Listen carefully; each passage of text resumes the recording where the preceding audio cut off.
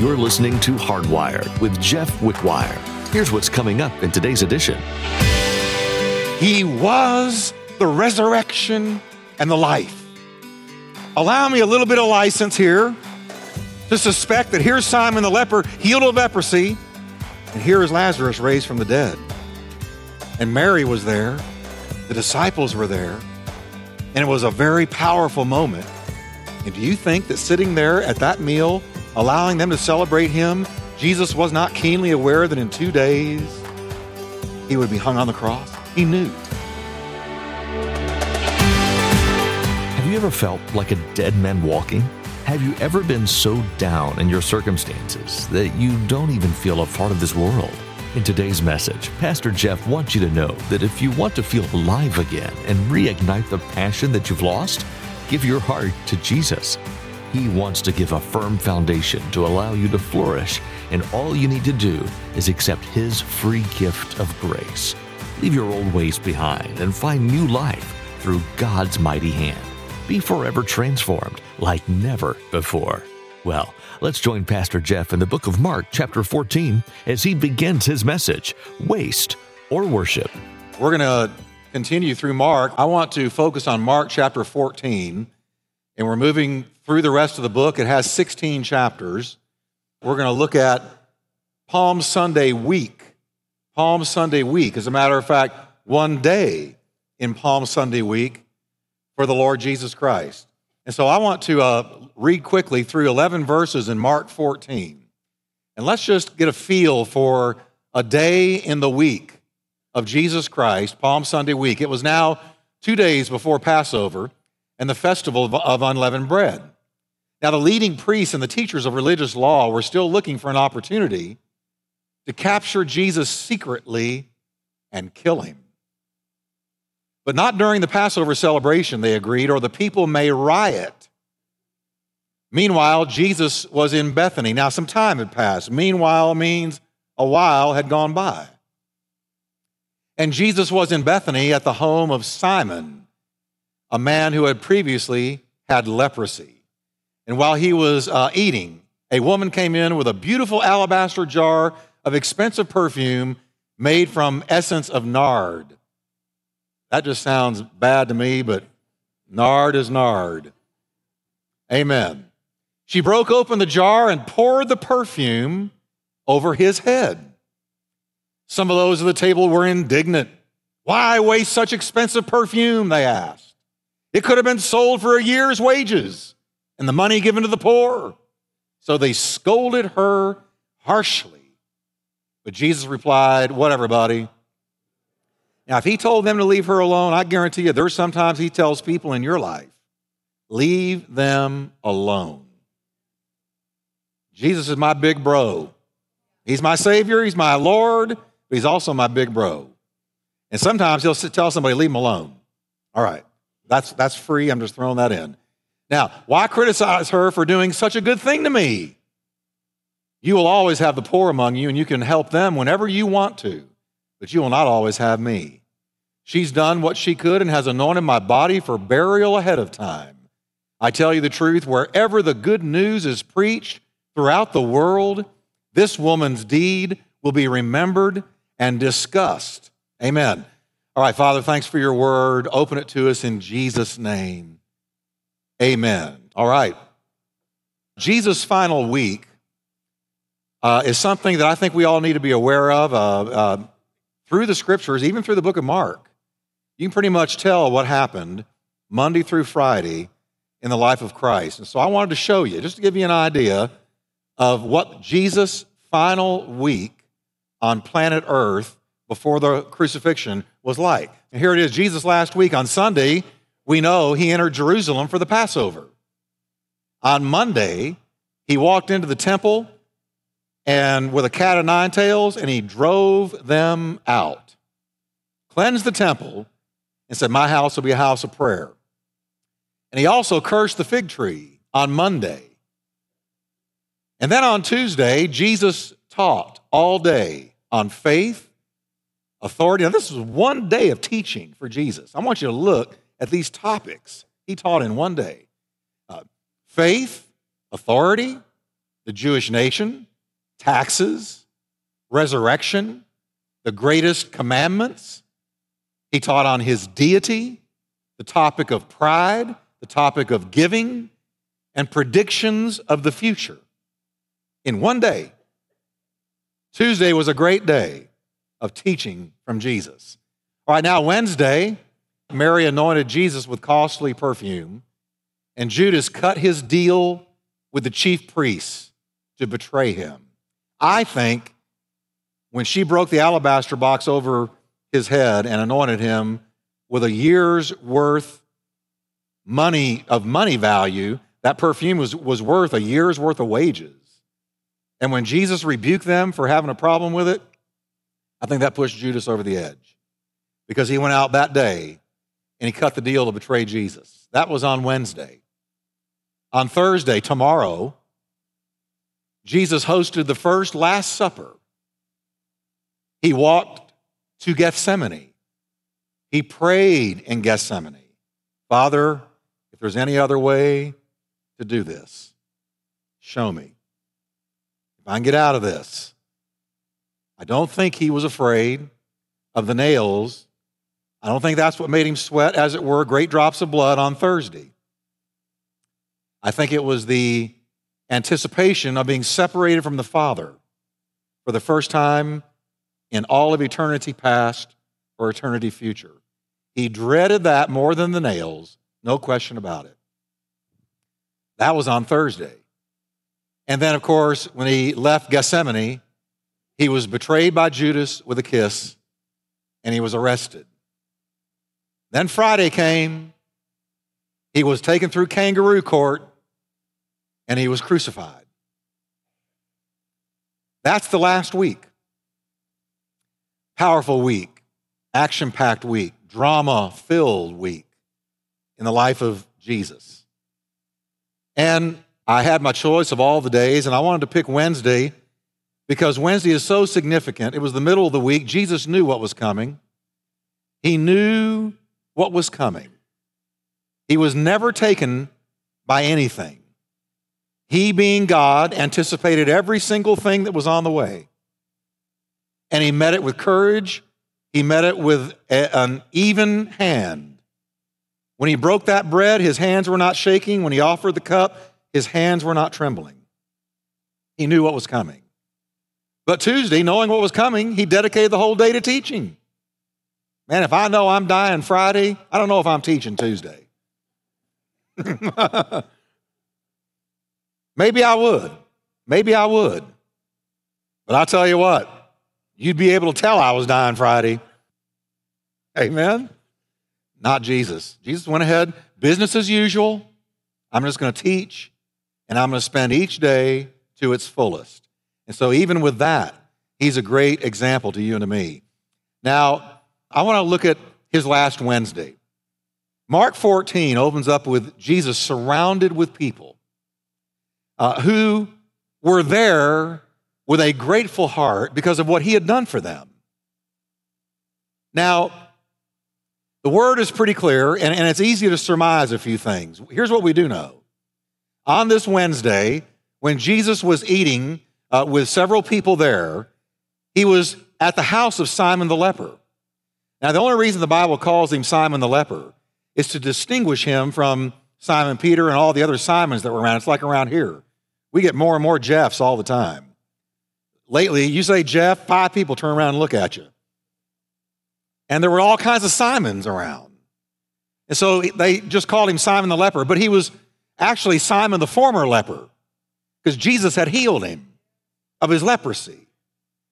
And so this dinner, this meal is taking place at a man's house who has everything in the world to thank God for. I mean, he was terminal and cast out of society and loathed and avoided. And Jesus came and healed him. So Simon the leper invited him into his house, and Jesus went. He wasn't too high and mighty to eat with you. And that's what I love about Jesus. He was touchable. He was approachable. He was a hands-on Messiah. He wasn't too good for you. Now, so you've got him there. And I believe, in everything that I've read about this meal, I believe that this meal was taking place to celebrate the raising of Lazarus from the dead. Because this meal was shortly after Lazarus had been raised from the dead. Lazarus being raised from the dead happened right before the first Palm Sunday. They were gabbing about it at the first Palm Sunday, at the Passover. The raising of Lazarus from the dead was the talk of the town. As a matter of fact, many people went there to the Passover to get a glimpse of the man who had been raised from the dead. So they were there for that. And so we know that just a couple of weeks later, here's Simon holding this meal, and we know that Mary, Lazarus' sister, was there. I think it was a celebration over Lazarus being raised from the dead. I'm going to surmise something. I suspect he was there. Why should I not? His sister is there to anoint Jesus with an extremely expensive bottle of perfume. What was she thanking him for? I think bro was sitting right there, raised from the dead. The Bible says the chief priests were trying to kill him. They wanted to kill the miracle. That's why when Jesus gives you a miracle, don't be surprised if the devil tries to kill it. He'll try to kill your miracle. He'll try to kill God's answer to your prayer. He doesn't want Jesus getting the glory for what he did in your life. Lazarus raised from the clammy dead after 4 days in the tomb. No wonder the chief priests were trying to kill him again, because he was an example and a testimony that Jesus wasn't just a good teacher or a charismatic leader. He was the resurrection and the life. Allow me a little bit of license here to suspect that here's Simon the leper healed of leprosy, and here is Lazarus raised from the dead. And Mary was there, the disciples were there, and it was a very powerful moment. And do you think that sitting there at that meal, allowing them to celebrate him, Jesus was not keenly aware that in 2 days he would be hung on the cross? He knew. He'd read Psalms 22. He wrote Psalms 22. This explains why Mary, Lazarus' sister, came with this alabaster box, very costly perfume. Can you imagine having a bottle of perfume that was so expensive it represented a year of work? Man, you put that perfume on, you're measuring out half drops, half sprays, a year's worth of work for the common laborer. There was Lazarus, there was Simon, the healed leper. No doubt in my mind, Martha was there. 2 grateful sisters who had thought that Jesus had forsaken them. And then they found out, no, he didn't forsake us. They thought he was late. They found out, no, he wasn't late. They thought that they didn't matter to him, or that Lazarus didn't matter to him. And they found out, no, he more than mattered to him. They found out that his death was to the glory of God, and Jesus was in control the whole time. And there's the 12 disciples, Judas included. Now, in an act of worship, Mary breaks open this alabaster container, and she walks over to Jesus, and Mark says she poured it on his head. This whole bottle. Now picture, Jesus was 33 years old or so. He wasn't handsome. He was not a standout physique or physical person. He looked like any Jew, brown-eyed, black hair, I would imagine the curly sideburns. What made Jesus stand out was the purity and the power and the force of his personality and character, and the words that he spoke and the anointing of God that rested on him. And here he is, black hair, brown-eyed, no doubt, olive-skinned. He wasn't black, he wasn't white, he wasn't yellow, he was red, he was olive. And she dumps this whole thing on his head, and it just goes dripping down. Highly expensive. The Bible says the fragrance begins to fill the room. Now, using the synoptics, Matthew, Mark, and Luke, using the other Gospels, John tells us something Mark doesn't tell us. John tells us that not only did she pour it on his head, but she got down on her knees and she poured it on his feet, and she wiped his feet with her hair, crying. This is heavy worship, y'all. This is heavy worship. This woman was so moved. When Jesus came walking up and her brother was in the grave, you remember the story. Mary didn't even bother to come out of the house. Martha went bolting out of the house, ran up to Jesus. If you'd been here, my brother wouldn't have died. Typical Martha.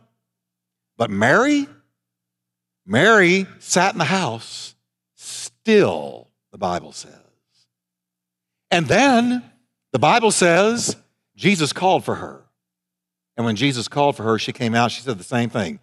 If you had been here, my brother wouldn't have died. Jesus said, did I not tell you that if you would believe, you would see the glory of God? She said, oh, if you'd been here, I know he would have been raised. And I know in the last day he's going to be raised. Jesus said, you don't get it. Quit having just yesterday faith or tomorrow faith. I want you to know that right now, in your now, in this hour, I am the resurrection and the life. You're about to see it. They didn't get it. Jesus said, roll away the stone. Well, you know, their brother, and they were a tight family. Brother and two sisters had Jesus for dinner several times, the Bible lets us know. He was a pretty common visitor. And when he came crawling out of that tomb, walking mummified in grave clothes, having been dead, all of the typical rigor mortis and everything else had been setting in. And he came walking out of there. And Jesus said, loose him and let him go. And their brother, who they had said goodbye to and had closure with and everything else, came walking out of that tomb and stood up and said, hello, Martha, hello, Mary. It's a new day. I'm going to be one of those rare individuals that dies twice. Then something happened to Mary. Now, Mary was always the worshiper. You understand that. It was Mary that Martha rebuked when Jesus was in their house and Martha was clanging the pots and pans and trying to get the meal together. And Mary was sitting at his feet listening to his words. She was always the worshiper. She was always the one tuned into him. She was always the one that was sensitive to him, listening to him, worshiping him, drawing near to him, seeking him. So she hadn't changed, but this resurrection did something to her. So she said, what can I give him? What can I do that my brother has been restored to me? My miracle. What can I do? What can I do? Here's what I'll do. Lazarus had money. We know he was a man of means. He had money. She went and she got this perfume. Don't know where it came from. He might have given it to her. She might have gone and bought it herself. Mary could have shopped on Rodeo Drive. So she had this. She says, I'm going to go. She says, here's what I can do. I'll waste it on him. I will pour it out on him.